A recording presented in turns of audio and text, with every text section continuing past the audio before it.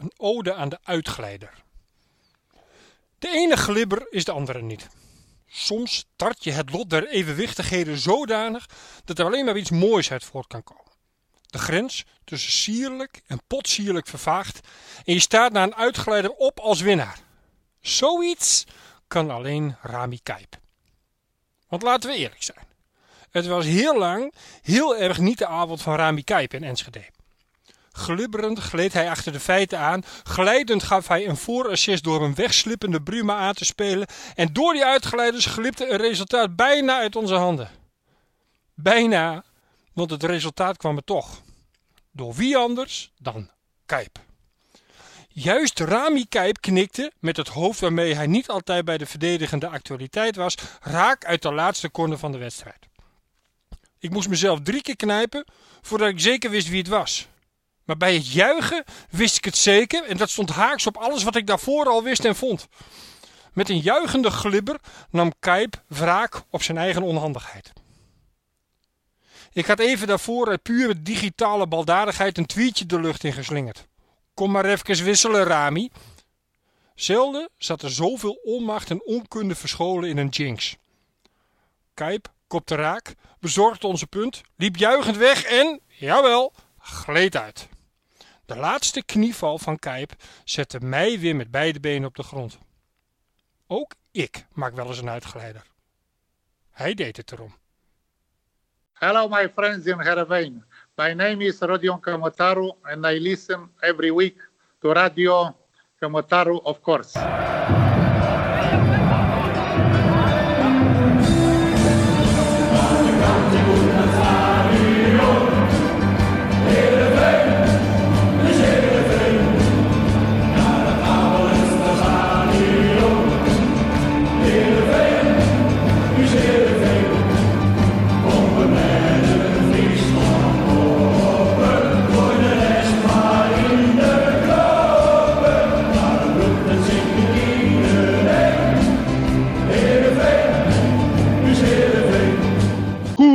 Goedemorgen, middag of avond en welkom bij een nieuwe Radio Kamataru. Na een week waarin we allemaal hadden gehoopt de laatste 4 van de beker te bereiken. Dat lukte helaas niet. Daarna zagen we ook ineens onze voorsprong tegen FC Twente omgebogen worden. Stonden we 3-1 achter in Enschede, maar daar werd toch knap veerkracht getoond door de mannen van Kees van Wonderen. Waarna het 3-3 werd. Nou, ze hebben een mooie wedstrijd in het weekend gezien en een wedstrijd om genoeg over na te praten in de week daarvoor. Gelukkig doe ik dat niet weer alleen. En aan mijn zijde, zoals altijd, onafscheidelijk zijn we bijna, hè Frank? Ja, wij zijn er altijd weer van de partij. Al was jij er vorige week niet bij. Nee, dat klopt. Het was even niet, maar goed, soms even een weekje zonder elkaar. Goh, dat doet ook heel veel goed, denk ik. Ja. En want daarna bloeit het weer, groeit het weer. En Ja. En toch altijd dat moment dat we allebei niet weten hoe we de foto voor op Twitter moeten maken. Dat maakt mij toch altijd weer een beetje vrolijk. Ja, nee, het is gewoon wel zo dat wij ons daar verder totaal niet in verdiepen hoe dat moet. Nee. Maar gelukkig hebben we een hele fotogenieke gast daarvoor uitgenodigd die dat precies weet. Dat is natuurlijk de man die bij VN Online altijd volop in beeld is. Die zijn eigen gifje heeft op Twitter. Ook nog. Maar goed, ga jij maar verder met je introductie, Marnix. Daar ben jij beter in dan ik. Ik vond het een mooie introductie hoor, Frank. Dus wat dat er gaat, goed gedaan. Nog heel veel de man die normaal de foto's maakt, Redmer, die kon er vanavond helaas niet bij zijn. Maar in zijn plek hebben we toch zeker een waardige vervanger. Al helemaal als het over bekervoetbal gaat. De bekerspecialist noemen we hem ook wel. Hij was sowieso te gast geweest als we hadden gewonnen. Maar ja, we willen hem ook niet weer van jullie weerhouden. Dus we hebben hem toch maar uitgenodigd. En zoals Frank al zei, fotogenieke man. Praatgrage man. Heeft in ieder geval een mening. Daar kan je nooit wat van zeggen. Dan heb ik het natuurlijk over Jaap Frieso. Ja. Goedenavond. Dankjewel. En fijn dat ik eens een keer de technische man ben ook. Dat is niet zo vaak in mijn leven. Nee. Dus ik heb een mooi fotootje van jullie gemaakt. Nee, maar lekker om weer even over de beker toch nog te praten. Zeker. Ja, laten we daar maar eens mee beginnen, hè? Ja. Ben je al te komen?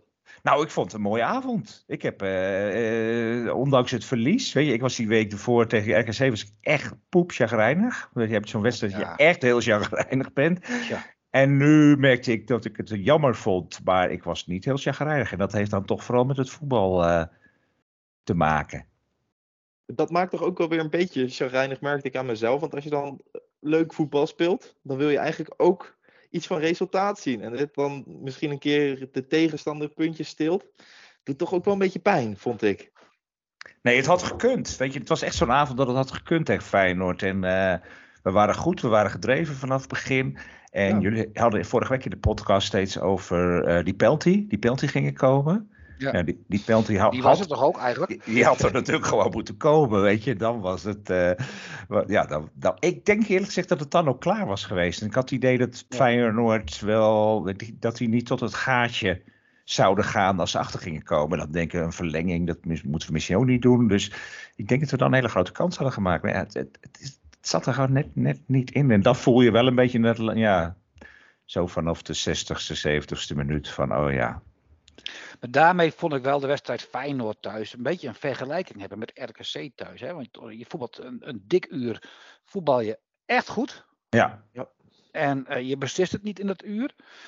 En daarna worden de ruimtes wat groter. Er komt dus een tactische omzetting. Dat deed Slot natuurlijk ook uiteindelijk. Hè? Die gooide nog Danilo erbij. En dan in één keer zie je ruimtes groter worden. En dan speel je toch tegen de aanstaande kampioen, denk ik ook. En dan weet je, als die ruimtes groter worden... Ja, zij hebben niet 5 kansen nodig om er 1 te maken. Ja, dat vond ik wel vergelijkbaar met RKC. Maar wel gewoon goed voetbal. En dat maakt het misschien ook wel beide duels nog wel een beetje pijnlijk. Ja. Nou ja, maar dit is wel ons nieuwe verhaal. Goed voetbal. Ja, dat is wel stap 1, toch? Ja, dat is toch heel fijn, weet je. En dat kijkt lekker. Dat keek tegen Feyenoord. Ik vond het echt gewoon wat dat betreft een fijne avond. Weet je zit daar de hele avond toch een beetje op het puntje van je stoel. En dat je gewoon, er is inzet, er is gedrevenheid. En het voelt ook wel een beetje gek, want die selectie is ineens weer een beetje overhoop gegooid door alle blessures. En toch zit er lijn in. Ja, en tegen Feyenoord, het viel mij eigenlijk ook wel in de eerdere wedstrijden op. Maar ik vond toch ook Sahraoui, als hij een beetje over dat veld gaat zwerven en die krijgt de bal. Dat is toch wel echt iemand die wat toevoegt aan dit elftal. Dat hebben we natuurlijk al vaker gezegd. Maar ik denk wel dat dat ook een grote rol speelt in dat het een stuk leuker is om naar te kijken. Er is gewoon een stuk meer beweging en iemand die wat kan uit het niets. Volgens mij heeft Sahraoui elke speler van Feyenoord die geselecteerd is door de benen gespeeld. Zelfs de coach, denk ik. Na afloop in de spelerstunnel nog eventjes. Pakte die nog even mee. Nee, maar dat is helemaal waar. En Sahraoui wordt natuurlijk aan de lopende band genoemd en helemaal terecht. Maar ik vind Nunnally, dat moet misschien nog een beetje groeien. Maar daar ben ik ook al wel een beetje fan van. Weet je, is in ieder geval ook wel een speler waar wat mee gebeurt. Ik heb het idee dat hij en Van Ewijk elkaar af en toe een beetje in de weg lopen. Dat er een beetje een nieuwe situatie is. Maar hij is ook wel gewoon een gedreven spelertje. Want hij zegt dan spelertje. Veel energie in hoor. Precies. Echt veel werklust. Heeft nog een beetje pech met zijn afronding. Hè? Bij Utrecht, bij Cambuur. Maar goed. Die moet loskomen. Ja, en wij zijn toch wel gewoon blij als er werklust is. Weet je, dat is toch gewoon 1 eigenlijk. En ik denk dat wij blij worden van werklust en dat we gewoon weer vleugelspitsen hebben waarvoor je naar het stadion gaat, waardoor er wat gebeurt. En ik denk dat we daar heel erg blij van worden, dat we gewoon iets anders voetballen, wat naar de manier hoe wij eigenlijk van Heerenveen zijn gewend. Ja. Maar goed, jammer van de beker. Dat was natuurlijk wel heel erg leuk geweest. Weet je, het is toch, ik blijf dat gewoon het mooiste toernooi vinden voor ons eigenlijk. Weet je, wat je ook nu zag, wat er weer met Spakenburg gebeurde en zo. Dan hoop. Ja. En ik had ook wel een beetje het gevoel dat door die dinsdagavond bij Spakenburg, had ik in ieder geval het gevoel toen ik naar de wedstrijd reed van, zie je wel, het kan gewoon. Hè? Je kunt grotere ploeg verstaan. Het kon ook heel erg lang daarom. Ja, dus dat geeft dan echt wel een lekker gevoel. Ja, en dat zo'n wedstrijd dan zo afloopt. Nee, hartstikke jammer. En uiteindelijk hadden we dan nu waarschijnlijk weer tegen Ajax geloot als Feyenoord in plaats van Feyenoord waren. Dus we waren dichtbij. Volgens mij was het wel, werd het ook nog even genoemd tijdens de wedstrijd, wel in de afgelopen jaren de clubs die het vaakst de kwartfinale halen. Daar zit Heerenveen dan wel bij. Dus laten we hopen dat hij ook weer een keer net de goede kant opvalt. Dit jaar helaas niet. Maar in ieder geval volgend jaar, Jaap, dan denk ik dat jij gewoon weer te strikken bent om alles over de beker in geuren en kleuren te vertellen, toch? Ja, de beker is natuurlijk ook gewoon heel erg loting. Dus je hebt gewoon heel erg met die loting te maken. Nou ja, wij lagen er nu bijna in de eerste ronde als iedereen weer vergeten. Maar toen ben ik ergens volgens mij op een dinsdagavond helemaal naar godvergeten puntje van Nederland gereden. Zeeland, toch? Waar we volgens mij na een half uur met 2-0 achter stonden en dan al bijna uitlagen. Weet je, maar dat maakt het zo leuk. En daarna hebben we volgens mij een hele toffe wedstrijd tegen Volendam gespeeld. En nou ja, NAC uit was ik bij. Het was ook gewoon een lekkere avond, mooie goals van Sidney van Hooijdonk, waardoor je meteen weer een verhaal hebt. Weet je, die wedstrijden hebben toch ook allemaal altijd wel een beetje verhaal. Nou, deze misschien dan wat minder, maar prima. We zaten bij de laatste 8 en... was de wedstrijd van Rami El Hash. Ja. Volendam was denk ik de wedstrijd van Pierre van Hooijdonk. Ja. En Feyenoord was denk ik toch wel de wedstrijd van Saroui. Ja. Je bedoelt NAC de wedstrijd van Sidney van Hooijdonk of Pierre deed ook mee? Nou, Sidney vooral toch voor ons. Ja. Maar ik denk ook wel dat je het tegen Feyenoord kon zien. Sidney zei het vorige week hier in de podcast. Volgens mij vonden de spelers zelf, en hadden ze ook echt wel het besef dat de beker wel iets moois kan opleveren. En ik zag dat ook wel terug in de spirit die ze op het veld legden. Dat ze er zelf ook wel in geloofden. En het ook wel zagen als een mooie kans. Ja, ze waren ook echt teleurgesteld, had ik die hele afloop. Dat ze het echt voelden van, god, had gekund. Ja. En weet je, maar ja, nee, dus dat denk ik ook, ja. Ja, nee, ik vond dat Sidney dat vorige week ook heel mooi verwoordde. En dat is ook precies wat het is. Weet je, niet alleen dat je de slechts terug naar Europa en zo, maar ook gewoon dat het mooie wedstrijden zijn. En dat het iets doet bij de club. En dat je een halve finale, dat zijn toch gewoon mooie dingen. Weet je, dat is mooier dan zoveel potje tegen RKC voor de competitie spelen. Dat is ook zo. Maar daar wil jij geloof ik ook nog wat van zeggen. Toch wel erg jammer bij zo'n mooie wedstrijd dat we maar met 12.000 man op de tribune zitten. Nou zeg, ja, ik moet zeggen dat ze het heel goed hadden gedaan. Ik vond de sfeer wat dat betreft echt wel tof. Absoluut. Echt heel fantastisch. Op het dak. Heel mooi. Nog bijna mooier dan in het stadion. Ja. Ja, nee, en dat is gewoon, ik vind de sfeer echt wat dat betreft heel goed. Dus daar niks bij aan te merken. Maar ja, dit is een wedstrijd die natuurlijk stijf uitverkocht had moeten zijn. Net zoals komende zondag tegen Ajax, weet je, ook stijf uitverkocht. En ik vraag me dan toch wel een klein beetje af wat dan helemaal het verschil is tussen die twee wedstrijden. Een week en vakantie. Ja, maar goed, de vorige wedstrijd tegen Feyenoord op zondag was hetzelfde, hè? Ja, maar ik ervaar het bij Ajax thuis, en daar zullen anderen misschien wel wat andere ervaringen mee hebben, toch niet het grote groepen, het provoceren van fans. Dat zie je bij Ajax supporters in mijn beleving minder dan bij Feyenoord supporters. Best gek eigenlijk. Ik vind Feyenoord supporters over het algemeen leukere mensen dan Ajax supporters. Ja, groetjes aan iedereen die ik beledig hiermee. Maar, om mij in een hokje te stoppen. Ja, nee, maar toch, ik vind het is toch best gek dat daar zo'n verschil is. Maar je hebt wel gelijk, denk ik. Ik bedoel, dat zijn ook wel een beetje de ervaringen uit het verleden waardoor het zo is gekomen. En ik zit dan naast Nieuw-Noord. Ik zit op het mooiste plekje in het stadion in vak 11.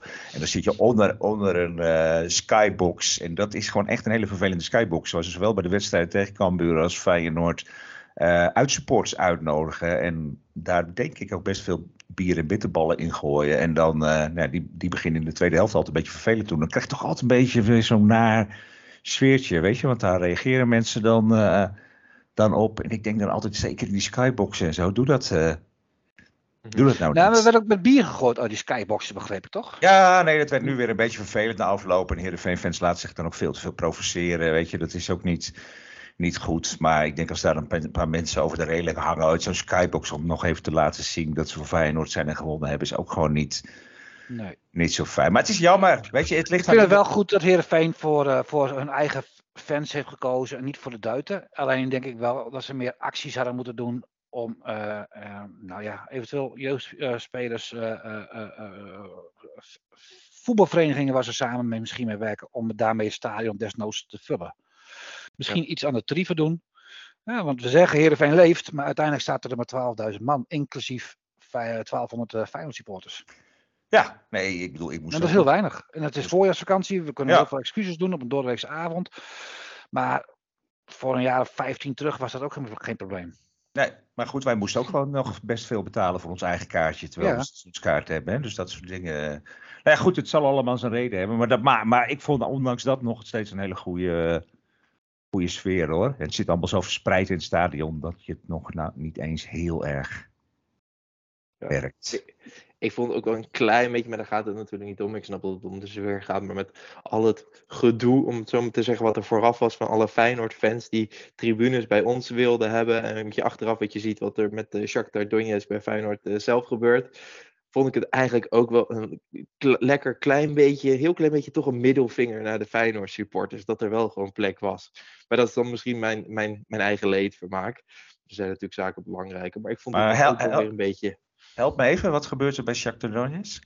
Nou, toen werd er bijvoorbeeld geopperd om Shakhtar Donetsk fans een tribune te geven als zij in de Kuip spelen.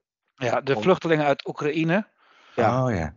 Om die Maar een daar tribune waren te dan geven. de Feyenoord fans weer niet zo'n Echt? fan van. Maar eigenlijk dezelfde fans, of in ieder geval een aantal, die dan opperden dat Heerenveen ook maar een tribune moest afstaan. Ja.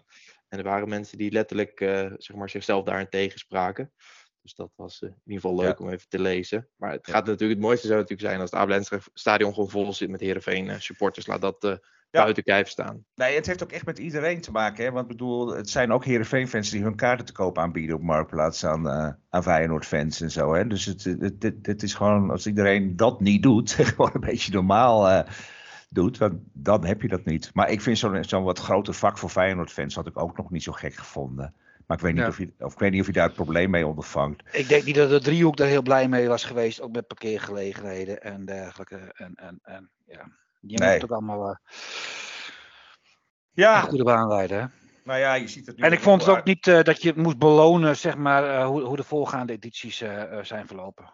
Is ook zo. Ja, nou goed, het is gebeurd. Je ziet wel, dat ze er echt gewoon heel erg mee worstelen. Weet je, dat je nu in Leeuwarden ziet dat er geen uitfans bij mogen zijn, maar dat de rellen die er nu zondag waren eigenlijk groter waren dan er waarschijnlijk geweest zijn als een fan, weet je. Dus dat zijn toch best wel discutabele beslissingen. Ik bedoel, ik ben blij dat ik niet in die schoenen van die bestuurders nou ja, jij gaat bijvoorbeeld vaak naar uitsupporters, hè, of naar uitwedstrijden toe.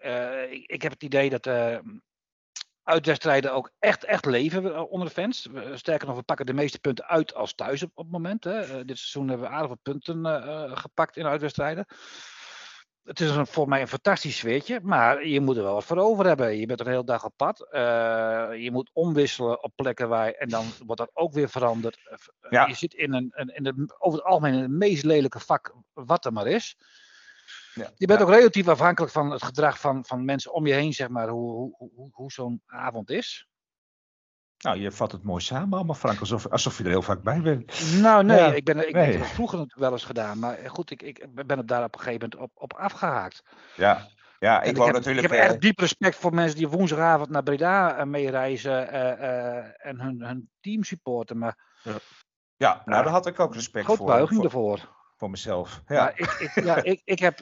Die behoefte heb ik niet meer.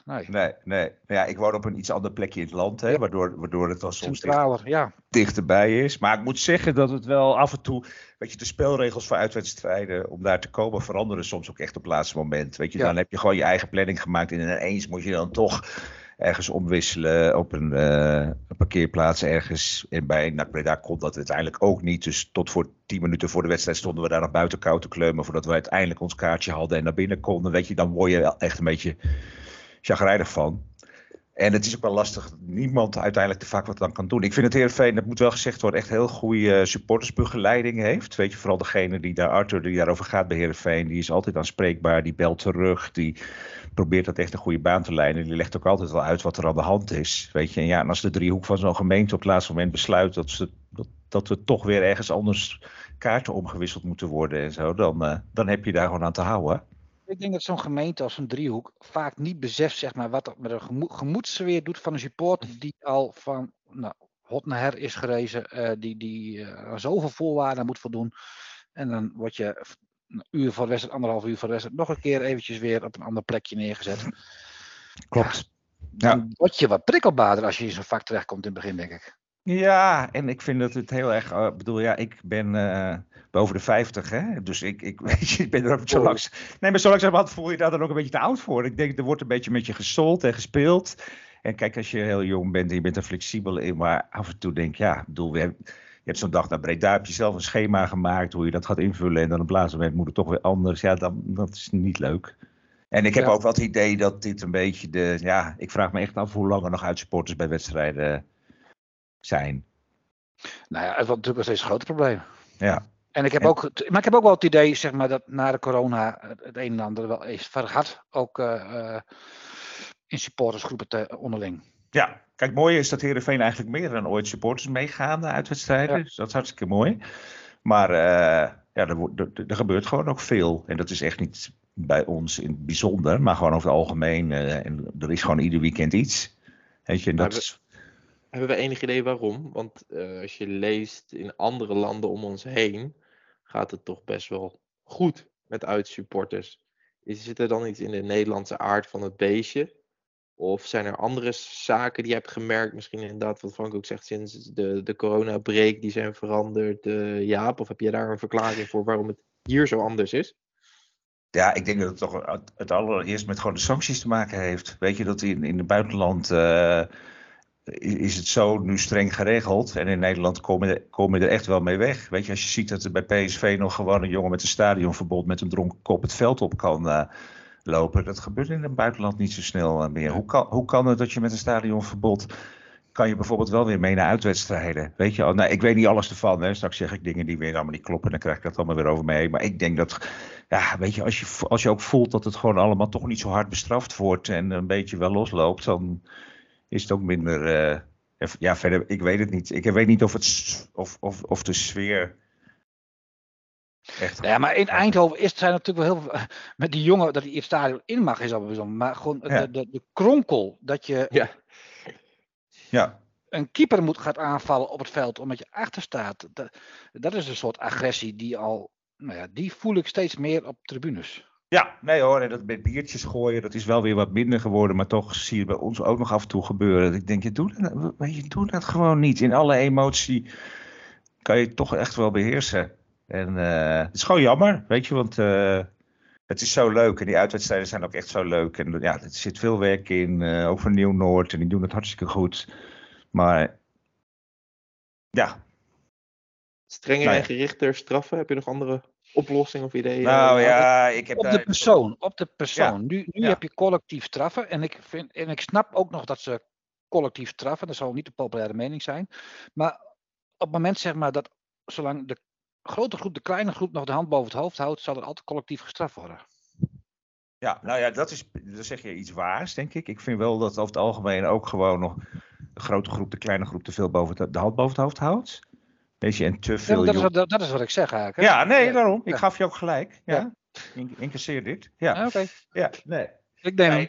Ja, nee, en het andere is inderdaad, je denkt, er zijn zoveel technische mogelijkheden. Weet je, volgens mij als je in het stadion, je kan zo goed kijken en zien tegenwoordig met alle camera's en dingen wie wat doet. Alleen moet je wel gewoon zorgen dat er ook keiharde sancties op staan. Ja, maar dat is het probleem ook wel, bijvoorbeeld, als je dat ziet in wat er in Leeuwarden is gebeurd.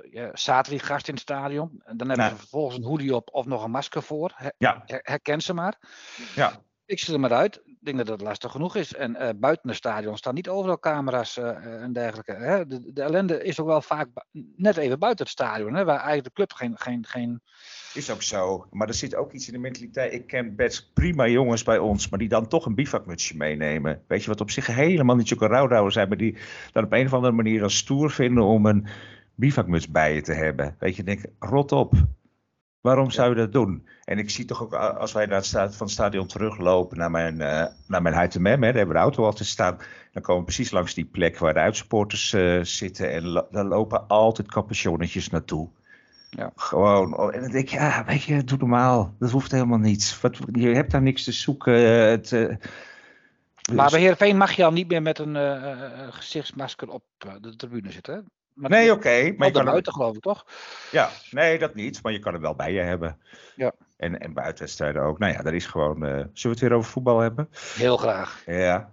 Want, ja, eventjes jongens. Hoe mooi ook... we hebben gevoetbald tegen RKC. Hoe mooi we ook hebben gevoetbald tegen Feyenoord. En hoe spectaculair de wedstrijd in Twente ook was. We moeten ook eens een keer zulke wedstrijden gaan winnen onderhand. Ja. Wil je voetballen hartstikke leuk, maar je zult ook wel weer eens een keer van concurrenten moeten gaan winnen. Twente is niet echt een concurrent, die staat boven ons, ver boven ons. Maar zulke wedstrijden, die zul je ook eens een keer moeten winnen om weer eens een keer een serie te maken. Om iets onverwachts te doen, om een aansluiting weer te maken. Ja. En daar maak ik me wel een beetje zorgen om aan het eind van het seizoen dat we zullen zeggen, we hadden zo'n fantastische selectie. Maar we zijn echt te laag geëindigd. Ja, dat denk ik ook Dat is echt. wel een beetje mijn vrees. Ja. Nee, helemaal Zo, eens. Klein beetje wat ik 3 weken geleden zei toen we hier met Geert Arend Roorda zaten. Dat zo'n die plekken onder je komen toch rap dichterbij. Alleen maar als je dit weekend ook weer Ajax hebt. Dus ja, ik ben het ook helemaal met je eens. Zie je, Frank. tegen Twente mis je een man of 5, 6 en dan is 3-3 heus wel een goed resultaat. Maar ja, ook dan zul je wel eens een keer zulke wedstrijden toch moeten winnen, zeg maar. En ik had het Nou ja, je had die wedstrijd tegen RKC natuurlijk nooit mogen verliezen. Weet je, absoluut niet. en als je die had gewonnen, wat ook gewoon moest en kon. En wat ook gewoon in de sterren stond geschreven. En ook op het voetbalveld. Weet je, dan was er eigenlijk verder niets van de hand geweest. Ja, Maar maar dan kun je bij Twente, dus hartstikke leuk om te winnen. Maar Twente gelijk uit is ook al prima. Weet je, en dan... Ja, maar ik bedoel meer gewoon ook eens een keer tegen een Utrecht thuis winnen. Ja. Of tegen tegen Twente hebben we dan een keer thuis gewonnen. Maar tegen Utrecht thuis winnen. Of eens een keer tegen Feyenoord thuis winnen. Of eens een keer een stunt tegen Ajax. Dat mis ik nog wel een beetje aan dit Heerenveen.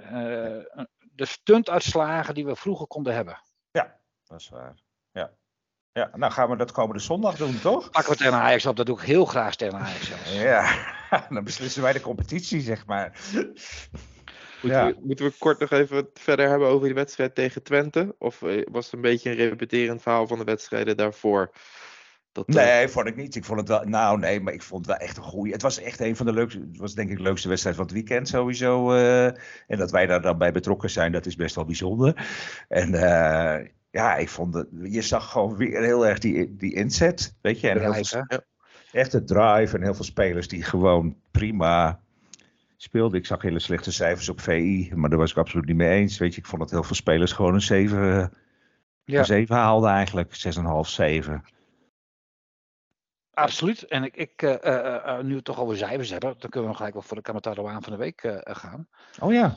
Ik ga, als het goed is, aftrappen. Want ik vind het toch wel knap hoe Tahiri zichzelf weer een beetje in de basis heeft gewerkt. Niet, want Tom Haaien was natuurlijk ziek, dus hij was eigenlijk gewoon een vervanger. Maar hij moet het wel doen. En hij deed het tegen Feyenoord fantastisch. En ik vond hem tegen Twente ook heel goed. En hij had ook nog vervolgens... we verwijten hem wel eens te veel balletjes breed. Nou, hij speelt een keer diep op Van Ewijk en je zag het. Het is gevaarlijk. En dat was de assist op Van Ewijk op de 2-3. Dus ik geef Tahiri mijn stem. Er was ook een vraag over, hè, volgens mij. Ja, of die... Wessel de Vries inderdaad. Frank, denk je dan dat Tahiri nu Haaien buiten de basis gaat houden? Dat moet blijken als Haaien fit is. Ja, ik durf dat niet te zeggen. Haaien is denk ik wel heel belangrijk voor een stukje agressiviteit die we ook op het middenveld moeten hebben. En dus ik denk dat Haaien wel weer in de basis gaat komen. Ja, en Haaien is toch ook wel een beetje het leiderstype. Nu we Sven van Beek niet hebben, weet je. Het is wel een beetje het gif in ons team. Ja, ik vond hem de laatste tijd wel een beetje het negatieve gif. Weet je, dat je iets te veel gewoon steeds aan het mopperen en het zeiken was. Maar als die dat niet doet, dan heb je wel zo'n speler nodig. Het is de jongen die bij ons de meeste kansen creëert. Ja. Ja, wil jij ook iemand nomineren toevallig? Ja, zal ik maar doen, hè? Ja, doe maar. Ja, ik vind het lastig. Ik had daar hier ook opgeschreven. Ik vind je hebt soms wedstrijd, je denkt, ik kan helemaal niemand nomineren. En nu vind ik er echt wel een stuk of 7, 8 in aanmerking. Nou, je mag het op basis van Feyenoord en Twente doen. Ja, nee, precies. Dat maakt het misschien makkelijk. Ja, ik ga toch, ondanks dat hij wel een foutje maakt, of hij gleed uit bij die goal tegen Twente, maar dan ga ik toch voor Buma. Want ik vind het echt ongelooflijk knap hoe hij, weet je, gewoon al in zo'n korte tijd een steunpilaar. Je hebt van die spelers waarbij je zo'n gevoel hebt, wat fijn dat ze er zijn of zo, weet je. Dat ze er staan en ballen wegschieten en gewoon door de hele uitstraling al. En ja, dat heb ik bij hem. Dus was er eigenlijk iets met Bogdanović dat hij eruit ging? Hij was even oud geweest. Bewusteloos. Daar dat hij van de teamarts niet door mocht. Hij was even oud geweest, had ik ook zijn neus was aardig dik en ik begreep dat zijn wenkbrauw is gelijmd. Ja. Oké. Maar hij was weer bij. Ook. Hij twitterde een afgelopen foto dat alles oké was. Ja, want die hebben we tegen Ajax wel nodig. Ja.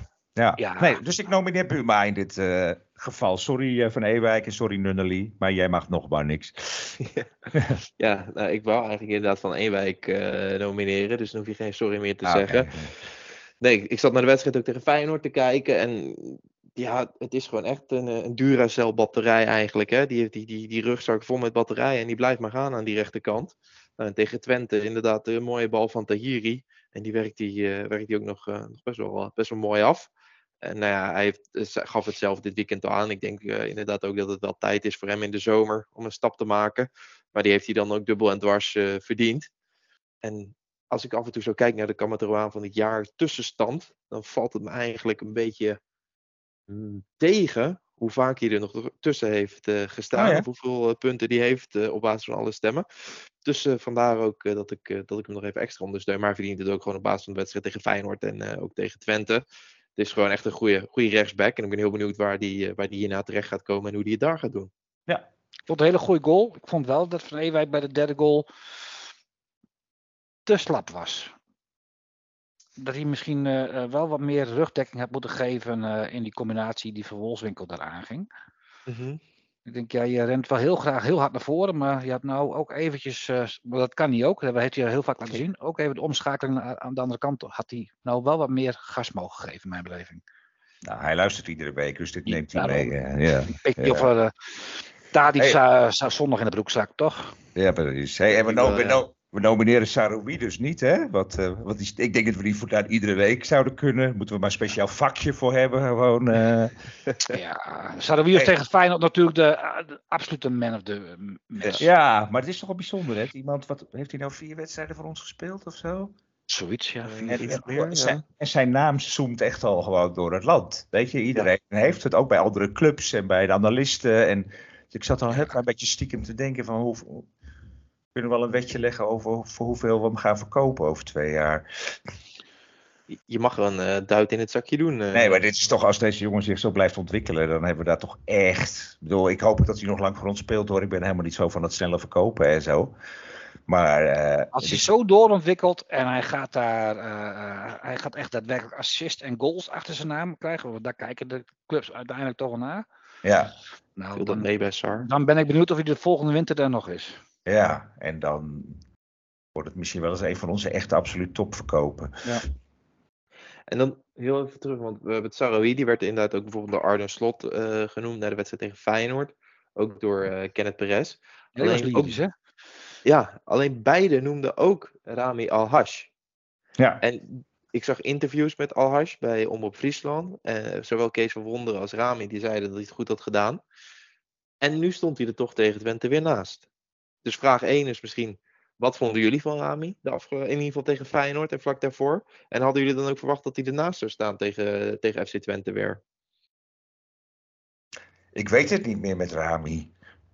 Ik luister al die podcasts over Heerenveen. Het gaat de hele tijd over die jongen, of hij wel of niet moet blijven en wat er aan de hand is. Er worden ook steeds dezelfde dingen over hem gezegd. Hè? Dat hij zo goed kan voetballen, maar dat het er allemaal net niet gebeurt. En op de goede momenten dat hij eigenlijk een tijdje langer erin zou moeten staan, zodat we echt kunnen zien hoe die is. Nou, dat gebeurt dan ook weer niet. Dus ik was in die zin wel verbaasd. Ja, ik denk, waarom laat je hem dan niet inderdaad eens wat langer erin staan? Kunnen we daar ook op oordelen. Maar ik vind het is een mysterie, die jongen. Ja. Het is wat ongrijpbaar, hè? Ja. Kijk, ja, ik mag het niet zeggen, misschien, want dan krijg ik weer allemaal boze twitteraars. Maar ja, goed, het zal ook een rendement gekoppeld moeten worden. Maar ik had ook wel een beetje het idee dat Verwonderen, omdat hij bij Kaalsbak in een spits ging beginnen, met Van Amersfoort dat toch een stukje routine op het middenveld er ook bij wilde hebben. Dat we toch waarschijnlijk veel uit de omschakeling zouden gaan voetballen ook. Hè? Want Van Amersfoort kan wel met diepgangen zonder bal voetballen. Maar ik vond hem tegen Feyenoord echt fantastisch. Alleen ja goed, hij begint in mijn beleving wel steeds.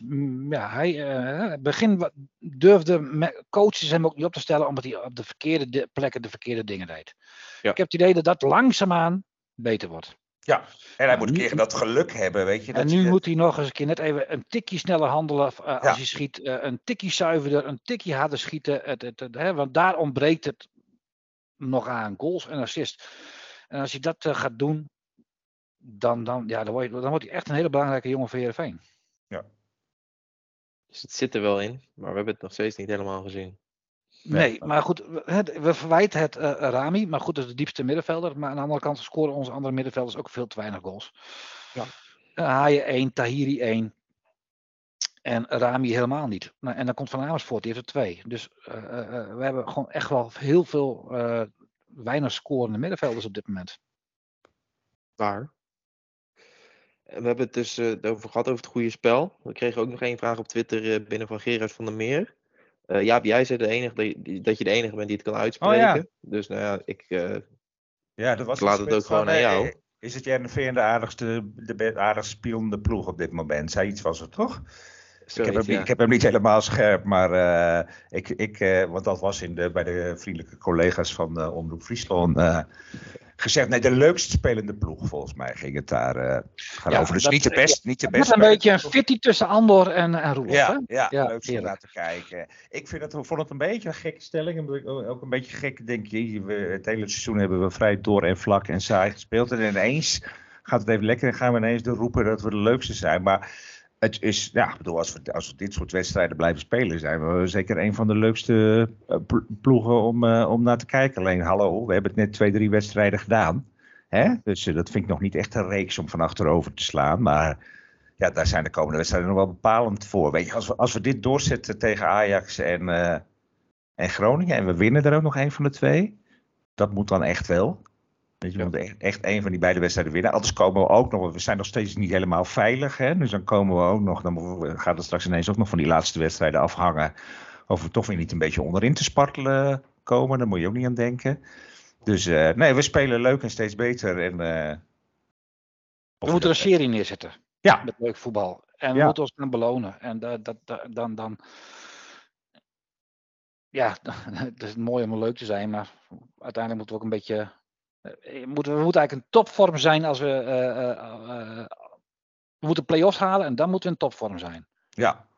In die fase. Misschien kunnen we net als vorig jaar richting het einde van het seizoen weer vlammen. En ook nog in de play-offs goed ons best doen. Het zal natuurlijk wel lekker zijn om met een goed gevoel het jaar weer af te sluiten. Hopelijk dus zondag als we tegen Ajax spelen wel weer met Bogniewicz. Want de laatste vraag die ik nog heel veel wou aanraken, die we hadden binnengekregen van Rens. Frank, er was wat is er met Van Aken gebeurd. Zaterdag kwam je er natuurlijk ook even in tegen Twente. Maar ik denk dat we beter met Bogniewicz kunnen spelen tegen Ajax, of niet? Sowieso. Ja, dat is onze aanvoerder op dit moment. En Bogniewicz is natuurlijk gewoon... die doet het hartstikke goed. Niet voor niks geselecteerd ook in de voorlopige selectie van Polen. Dus dat is gewoon... Ja, ik heb een hekel aan het woord, maar het is een sterkhouder voor ons team. Hè? Ja. En, belangrijk. En ik denk dat Joost een voetballer is die veel wedstrijdritme nodig heeft. Waardoor hij soepeler beweegt. Ik vind... hij is dit seizoen niet veel beter op geworden. Maar goed, ik denk niet dat het een voetballer is die moet invallen en dergelijke. Die moet gewoon vanaf het begin spelen en dan ritme opdoen. En ik denk dat hij dat te weinig heeft. Want hij heeft wel eens een pijntje, een blessuretje. En als je dan elke keer weer daarvan moet terugkomen zonder dat je eigen wedstrijden speelt, ja, dan wordt het lastig. Ja. Dus misschien ook een dure voor op de loonlijst voor volgend jaar. Ik kan me niet voorstellen dat Van Aken verlengd wordt. Nee, ik vind Van Joost echt een hartstikke leuke kerel. We hebben ook een paar wat kan ik zeggen? Hij is zo aardig. Een hartstikke leuke jongen. Maar als je Pavel verlengt tot en met 2025, 2026, dan zou ik kijken of ik daar een jonge kan scouten. Een linker centrale verdediger die hem op termijn kan opvolgen. Ja. Mee eens. Ja, zie ik ook instemmend knikken en kijken. Dus die zitten volgens mij daar op 1 lijn. Aanstaande zondag, 2:30 in het Abelense stadion, spelen we tegen Ajax. Ajax was niet heel denderend tegen NEC afgelopen weekend. Jaap, gaan we daar stunten? Nou, ik weet het gaan we niet. in Heerenveen stunten? Ja, we hebben het vorige keer met 5-0 verloren uit. Zo'n beetje de eerste 5 doelpunten die Andries Noppert tegenkreeg. Dat kan echt, het is een beetje cliché, maar dat kan echt beide kanten uit van mijn gevoel. Weet je, het kan ook zo weer zo'n soort wedstrijd worden. Maar ja, thuis en in de flow, ik vind dat je zeker hoop mag hebben. En zo tegen het eind van het seizoen begint het nu een beetje te lopen. Hè. Die stand wordt steeds bepalender, dus iedereen wordt daar ook wat zenuwachtiger. Dus je kan ook echt het verschil maken voor jezelf nu, hè? Want winnen is gewoon heel belangrijk. Of wil je gewoon een uitslag horen? Je zit me nu een beetje uit te kijken van... Nee. Je onderbouwt je uitslag. Ja, nou voorspellingen weet ik nooit zo goed. Dat is toch vaak meer gebaseerd op hoop dan op... Maar ik heb niet het gevoel dat we bijvoorbeeld kansloos zijn, weet je. En dat we best... kijk, als de verdediging echt weer weer goed staat. En het stadion zit vol. Hij gaat er ook echt achter staan. En als het Griepgolf niet doorzet in de selectie. Oh ja, is die er? Ja? Nou ja, daarom waren Mats Keulert, wie nog meer, Tom Haaien en Halil Fiets aanwezig. Ja, nee, het zonnetje moet schijnen. Ik denk dat zondagmiddag het zonnetje schijnt, dan winnen we. Met 2-1. Ja, wij hebben ook wel heel goed gevoetbald tegen Ajax als het heel koud of dat is waar. Vijf nog wat. Ja. Ja. Het kan wel. Dus die stunt die jij graag een keer wilde, Frank.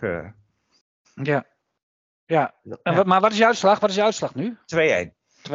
Oké. Frank, wat verwacht jij? Wordt het begin van een serie? Ja, nee. Oh. Nee, ik denk dat we weer heel goed voetballen, 1-0 voorkomen en we zijn echt helemaal dol enthousiast. En dan is Ajax gewoon Ajax en wint het uiteindelijk in de laatste 20 minuten met 1-3. Oké. Nou, leuk dan. Ja, sorry. Wegsfeer. Ja, ik hoop nog een beetje spektakel in het Abelense stadion zondag. Dus 2-2. In ieder geval een paar doelpunten. Jaap, je noemde ook nog even Andries Noppert. Ja. Die zat natuurlijk in de voorselectie weer, hè? Ja, vind ik wel leuk. Je had dat gedacht. Ja, het slaat nergens op, maar het is wel leuk. Ja, ik heb toch een teken dat ik denk ook dat dat een beetje de bedoeling is. Om van Ronald Koeman te laten zien van ik ben die jongen niet ineens vergeten. En die was leuk bij het WK, maar die ga ik verder nooit meer selecteren. Alleen ik vind het wel een beetje mysterieus nog steeds wat er nou met Andries is. En wanneer hij weer terugkomt. Die zelf ook bij Instagram had gezet. Ik ben er over een paar weken weer. Maar ja, weet je, ik heb het idee. Ik heb zelf zo'n onderbuikgevoel van me dit seizoen helemaal niet meer terug. Ja, dat is mijn onderbuikgevoel ook. Ja, weet je, en dan denk ik, wees daar maar duidelijk en eerlijk. Ja, maar misschien, het is ook al... Kees van Wonder heeft ook al over die blessure gehad. Hè? Die zei het is een hele lastige blessure, wat hij ook wel eens heeft gehad. Zeg maar. Dat kan soms best wel lang duren. Dat je denkt dat je er vanaf bent en dan is het er nog steeds. Het schijnt een soort spier te zijn van de lies naar de buik, begreep ik. Maar het is ook mijn gevoel is niet dat ik denk dat we hem dit seizoen nog terugzien. Nee, dan zou hij wel eens als zijn laatste wedstrijd voor Heerenveen gespeeld kunnen hebben. Nou, en ik denk ook nog dat dus niet gaat gebeuren. Nee, je denkt dat hij niet verkocht wordt. Nee, dat eerlijk gezegd denk ik dat eigenlijk ook niet. Nee, zeker niet als hij nu niet meer speelt. Maar goed, ik vind het wel heel leuk dat hij geselecteerd is, weet je. Want dat vind ik ook, dat vind ik terecht, dat gun ik hem ook. Ik bedoel, hij zit natuurlijk straks niet bij de definitieve selectie, maar ik vind dit ook wel een soort van, vind ik slim van Koeman, weet je. Zo ga je met mensen om. Het is wel chic. Ja, chic. Chic is het goede woord. Ja. Nee, maar goed, het is een chique manier. En uiteindelijk gaat hij natuurlijk gewoon afvallen. Ja, en ik denk ook niet, ik bedoel, wij zijn ook allemaal niet vreselijk teleurgesteld als hij op termijn ook niet de eerste keeper van Oranje blijft. Weet je, we hebben een prachtig avontuur beleefd. Het is voor hem fantastisch. En zolang hij dat kan doen, dan doet hij het. Maar uiteindelijk zijn er denk ik ook wel jongere keepers waar er nog iets langere toekomst in zit voor het Nederlands elftal dan Noppert. Ja, maar die jonge jongens moeten eerst maar eventjes die lange uit de jouw eventjes eruit keepen. Het blijft dus anders, ja. Juist. Ja. Zaterdag wil ik zeggen, zondag gaan we hem natuurlijk nog niet zien. Dan denk ik gewoon met Xavier Maus. De wedstrijd tegen Ajax. Nou, hier dus een beetje gemengde uitslagen hebben we gehoord. Eén keer winst, 1 keer verlies en 1 keer gelijk. Dus iemand gaat in ieder geval qua toto gelijk hebben. Doe je voordelen mee in de toto? Precies. Wij zijn er volgende week in ieder geval gewoon weer. Want ik denk dat we alles hebben besproken voor vandaag, toch? Nou, lijkt me wel. Ja. Dan Jaap, hartstikke bedankt voor het aanschuiven. Leuk weer. Ik hoop dat we volgend jaar weer zover komen in de beker. En dat we dan meer van jouw vreugde en enthousiasme rondom het bekervoetbal hier in de podcast kunnen gaan horen. Gaan we doen. En Frank, ik hoop dat we nu inderdaad die serie neer gaan zetten. Misschien nog niet tegen Ajax, maar we gaan dat in ieder geval de komende weken op de voet volgen. Volgende week zitten we hier dan natuurlijk ook gewoon weer. Als het goed is weer met Redmer. Heren, allebei bedankt voor het aanschuiven. Iedereen thuis hartstikke bedankt. Maar ik zit nog even één ding te beseffen. We hebben nog gewoon eigenlijk dit jaar in de competitie in 2023 nog maar 1 keer gewonnen. Ja, van Cambuur. Ja, maar dat is belangrijk. Hè? Maar niet onbelangrijk. dat is wel veel te weinig. Ja, nee, wij zijn ook twee clubs, had ik volgens mij bedacht, dat we van 2 clubs ook niet verloren hebben dit jaar. Er komen nog meer bij, maar van Twente hebben we niet verloren. En van Cambuur hebben we niet verloren. En dat Groningen wordt de volgende. Hopelijk wordt Groningen de volgende. Amen. Sluiten we toch nog een beetje positief af. Hartstikke bedankt thuis ook voor het luisteren. Heren, nogmaals bedankt. Iedereen thuis bedankt voor het luisteren. En tot volgende week. Nou, laat de Vries er dan ook nog eentje maken. Dat zou toch aardig zijn? Ja hoor. Ha!